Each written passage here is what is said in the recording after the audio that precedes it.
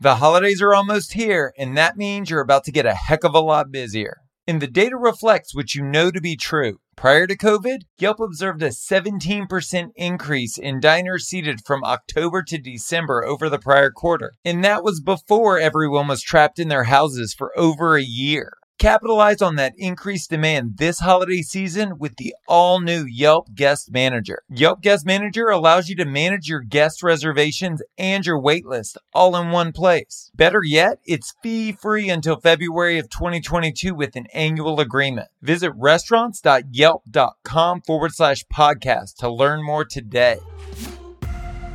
Welcome to Restaurant Marketing School.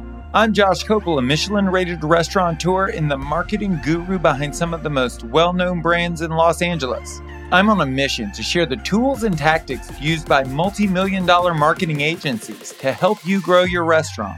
Join me daily to get a marketing tip you can use in your restaurant today. Does Rolex keep better time than a Timex? Honestly, I have no earthly idea. Does a Mercedes have fewer mechanical problems than a Chevy? Are you sure? Today I'm going to pitch you on something controversial. What if quality isn't objective? What if quality is simply perception? If it is, and I believe that it is, we can use that understanding to dramatically increase the perceived quality of our offering without changing the dishes themselves. In my humble opinion, there are 5 levers that control the perceived value of a restaurant: premises, price, packaging, plating, and promotion. Through these 5 levers, you can do 2 incredibly important things.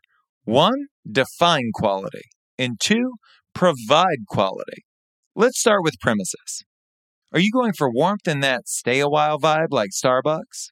Or is it trendy like Shake Shack or transactional like Subway? Quality can be defined in many different ways. Starbucks does it through comfort, Shake Shack does it through concept, and Subway does it through getting you in and out quickly.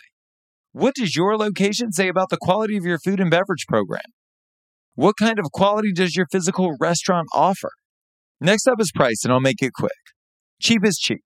As an industry, we've been in a race to see who could sell the most for the least for the longest period of time.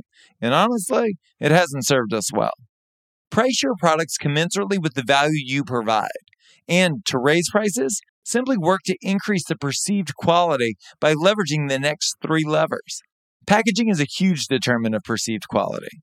To start, expand your definition of packaging to extend beyond the idea of sandwich wrappers and to-go boxes. I'm talking about your brand. How is your brand packaged? Do you have brand colors, brand fonts, and a specific voice for your brand that extends from the 4 walls of your restaurant into the interwebs? The more cohesive your brand is packaged, the higher the perceived quality. Plating is next, and it's called presentation for a reason. We need to present our food with the reverence it deserves. Whether we're talking about food or beverage, we all need to have a myopic focus on presentation, regardless of our tier of dining.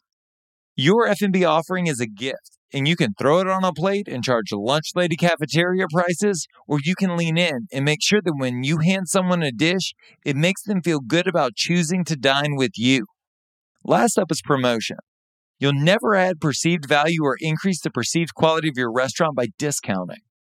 Promote what you do best. Create a one-of-a-kind experience and invite people to attend. Promote quality through ingredients, people, and purpose. Look, your competitors are just cooking food. Use these 5 levers to outmarket and outmaneuver them by providing unparalleled quality. If you want to hear previous episodes or check out our other content, go to restaurants.yelp.com/marketing school.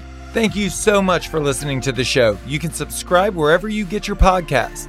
While you're there, please leave us a review. I'm Josh Kopel, and you've been listening to Restaurant Marketing School.